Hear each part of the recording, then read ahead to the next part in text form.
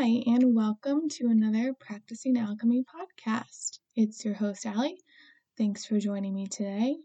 I am going to start off this week's episode with a story, a personal anecdote, if you will. So, the title of this week's podcast is Switching from Automatic to Manual.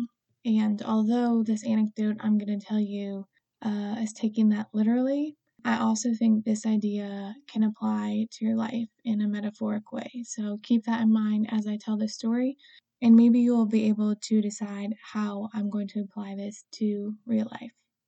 So, flashback 1 year to April, and I am on a flight to Sweden. I was playing professional soccer and got a contract there that would last around 7 months. So I was on my way there.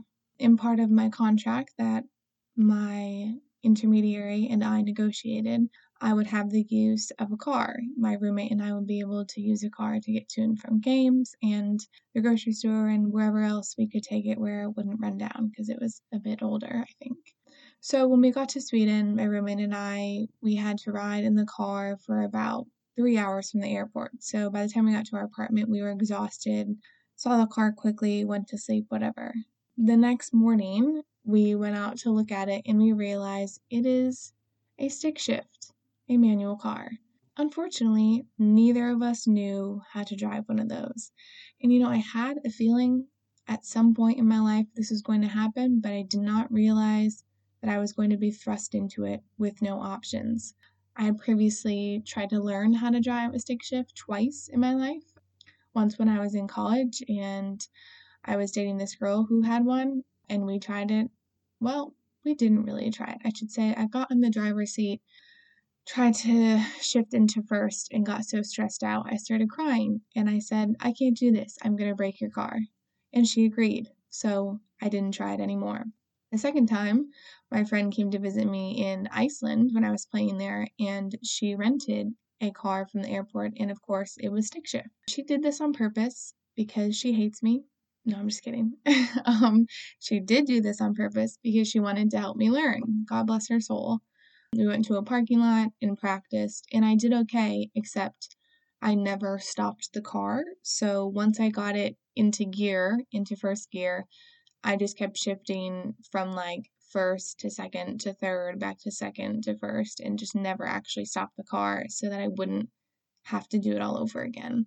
So I wasn't feeling super confident about that, but at least I understood the clutch, what I was supposed to do with it. So flash forward now back to Sweden, and my roommate Hannah and I are dumbfounded that we are going to have to learn this. Thankfully, there was a very kind girl on the team who was also American and had to learn stick shift, so she offered to teach us one day. So about the second or third day, she came over and took us out to this big parking lot, and we practiced just getting into first gear, which was actually so helpful because as anyone who drives stick or has tried to learn stick or knows anything about stick, that is probably the hardest part, just getting it into first, finding that sweet spot.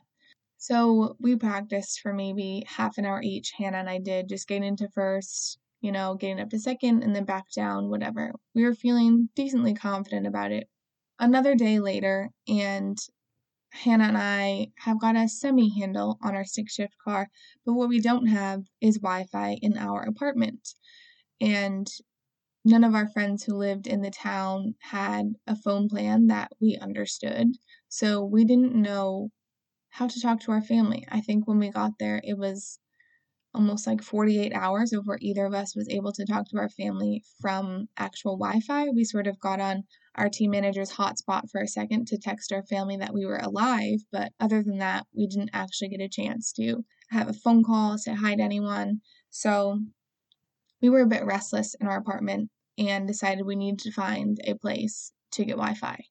We discovered there was a Burger King like a mile and a half or so away from our apartment. So we chucked on our winter coats because it was still freezing there and walked ourselves all the way to Burger King, and we would sit there, bring our laptops there for hours and just use the Wi-Fi because there was not Wi-Fi in our apartment yet. And it was promised to us within the first couple of days, but it did not come. And then when it did come, it did not work. So we had to figure that out as well. So it was probably about a week of us being in a foreign country, just the two of us, no phone plan, no way to communicate with our family except by going to Burger King.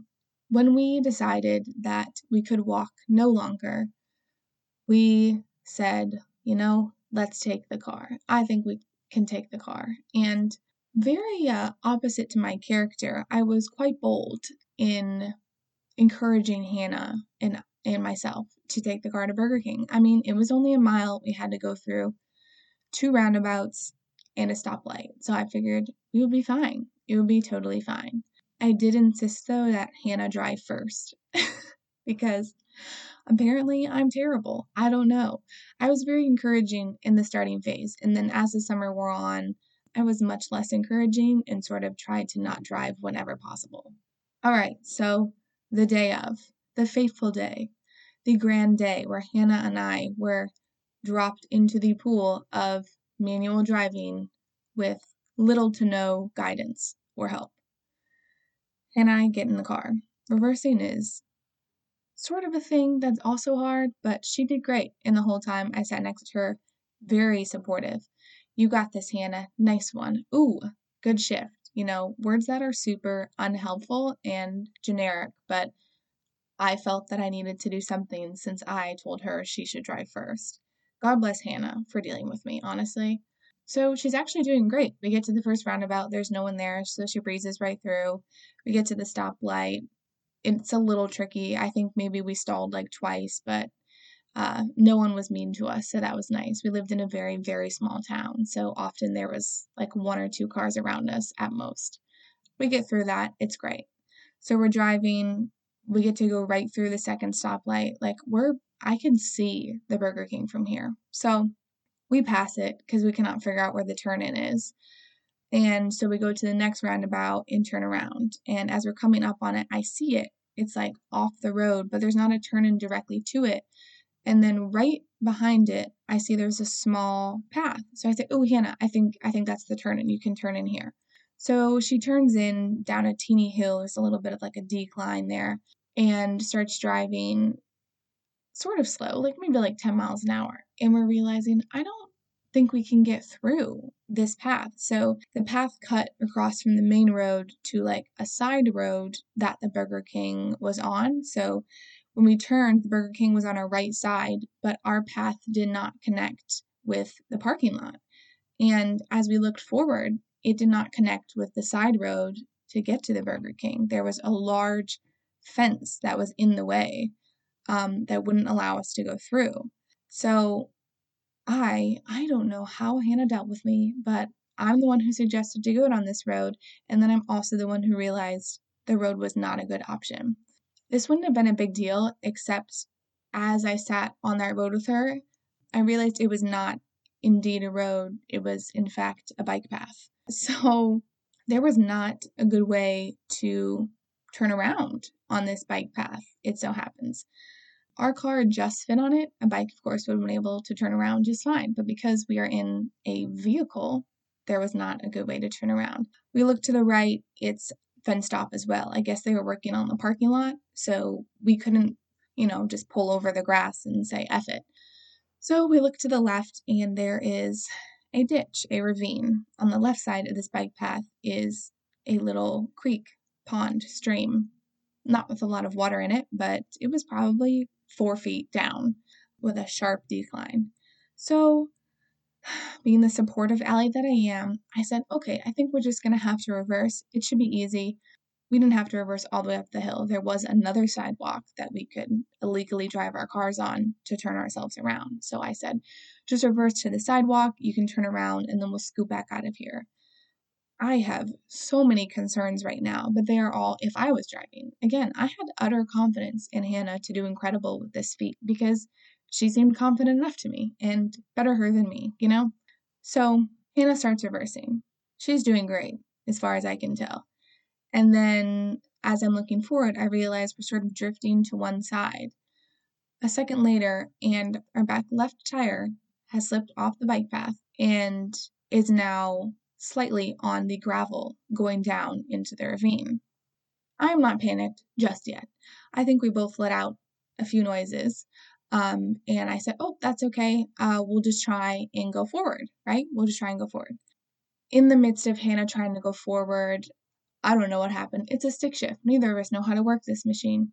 We end up with both of our tires on the left side of our car on the side of this ditch.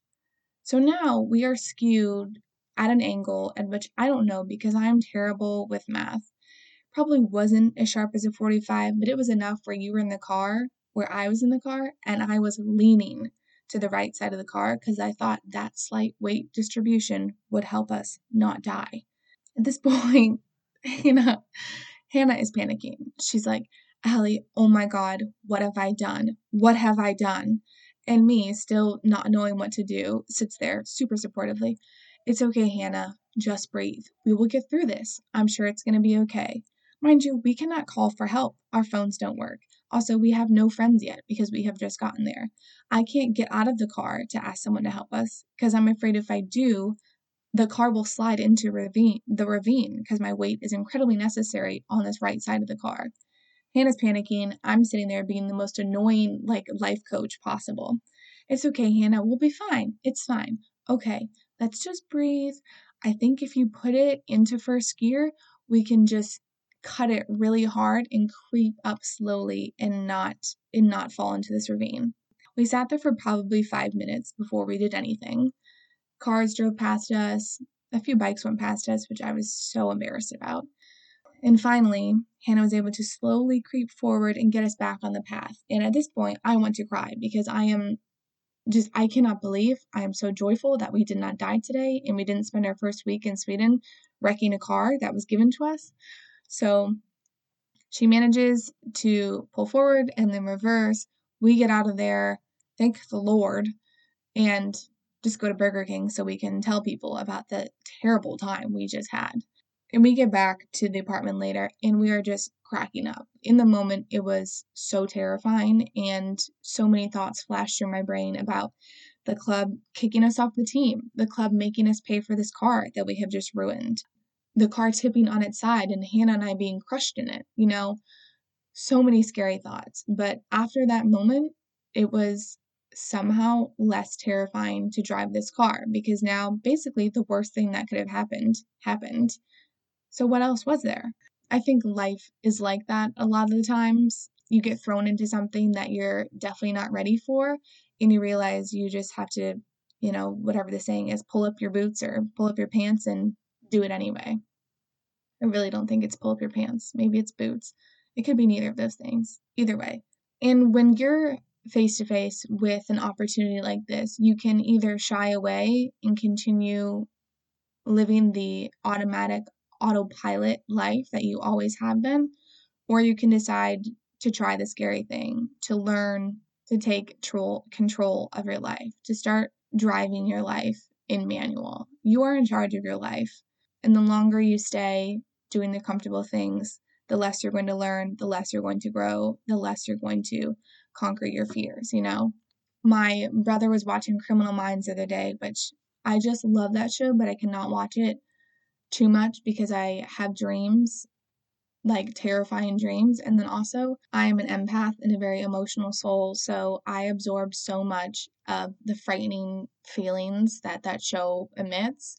And although I am intrigued because it's also part of my soul map to love crime shows, I can't do so much of it. But anyway, the other day there was a quote by Eleanor Roosevelt, and it said, "You gain strength, courage, and confidence by every experience in which you really stop to look fear in the face.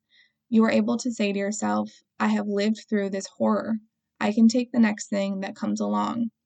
You must do the thing you think you cannot do." Wow. Just wow. What a quote. I think this, unfortunately, applies to the learning stick shift situation that Hannah and I were in, looking fear directly in the face as we sat on the side of that ditch. But also, after that, there was a lot of things in my life that didn't seem as scary. Maybe it's not a big deal to any of you, but learning stick was a huge accomplishment in my life, a huge win. I realized I could do something that twice before I had tried and failed at miserably. And I could do it though, if I just put my mind to it and jumped, took that leap of faith. When I dared to suck and dared to fail, I then succeeded.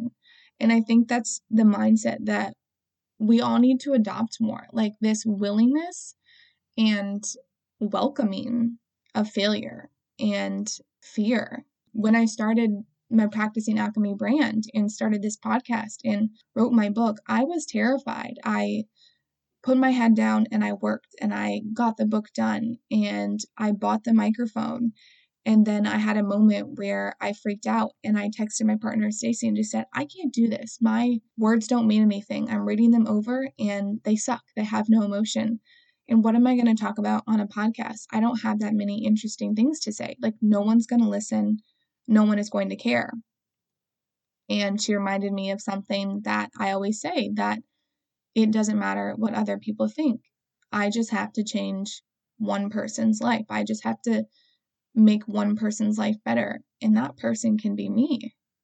That idea of looking fear in the face and learning to get comfortable with failure and looking failure in the face, that has been the thing that changed me. And I am that one person in this situation. I helped change my own life by deciding that I was just going to fail. I was going to fail at stuff. And I still feel that way about this Practicing Alchemy brand. I'm trying to branch out a little, put my toes in the water, like try some new things, and I'm scared. We just ordered some stickers, which are so cute. I'm obsessed. Stacy designed them because, again, I have no eye for that sort of thing. And I love them, but I'm also terrified that no one else is going to like them and that no one's going to want to buy one. And then I will just have wasted all that money and time and energy on something.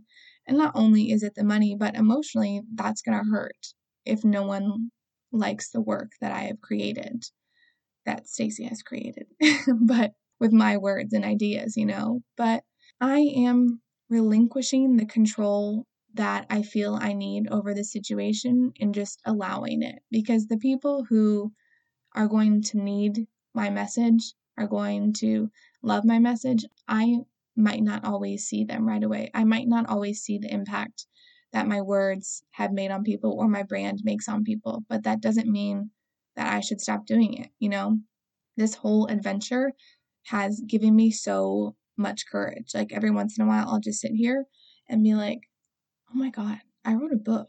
Like, I host a podcast that probably has like 5 listeners, but I host a freaking podcast. Yes, I know in this day and age, anyone can do it, but I did it, like me. And I am so freaking proud that I was able to have the confidence and just take this leap of faith, dare to suck, dare to fail, and do it anyway. When you think that you can't do something difficult, just remember the story of Hannah and I trying to learn stick shift in a foreign country where English is not the first language and neither of us knew how to do it at all. We did it and it was terrifying, but we learned it and now I can say I know it. And if I'm ever in a tricky situation where no one else knows how to drive it and we need to get somewhere, I can do it. I know I can do it. Try and take this idea and apply it to your life. This idea of switching from automatic, or I would like to say autopilot, to manual, taking hold of the gear shift that is your life and steering it in the direction that you're terrified of. Doing the scariest things are the ones that produce the greatest result. Whether it's a horrible result or a good result, you will learn so much from messing up. So there are a few things that I feel like I have learned to switch, or I am trying to switch from autopilot to manual, taking control of these things. And one of those is my anxiety. I didn't really realize I had anxiety until after college. I knew I was nervous and I would always say like, oh, I'm stressed, I'm anxious, but I didn't realize that I actually had anxiety until after college. I went through that horrible breakup and I started going to therapy. And my therapist and I talked a lot about anxiety and stress and the toll it plays on your body. And the one good thing, well, not one good thing, one of the good things that I learned from therapy is that it's okay to have anxiety. A lot of people have it and it manifests in different ways. But the more I went to therapy, the more I started sort of using anxiety as a crutch. It was my safe place. I knew I had anxiety. I knew that I often dealt with bouts of depression. So I sort of used that to stay comfortable. When I knew something was going to make me anxious, I just refused to do it. Instead of just trying it, I know it's going to suck for a little bit, but I would close myself off from those things so that I didn't have to feel uncomfortable, which sometimes you have to do. Sometimes when you're at your limit or you just do not feel good about a situation, do not force yourself to do it. It's okay to say no. It's your life. You're the one who's going to have to deal with the repercussions of saying yes, no one else. But when there are things that you could probably accomplish, but you just don't feel great about them, maybe try pushing yourself a little to try them anyway. So I've tried to switch to a manual control of my anxiety. Now, I don't control my anxiety, but my anxiety does not control me either. I am able to discern better what things I'm able to do and not able to do, what's going to push me over the edge and what's going to push me just to my limit, but also help me to grow.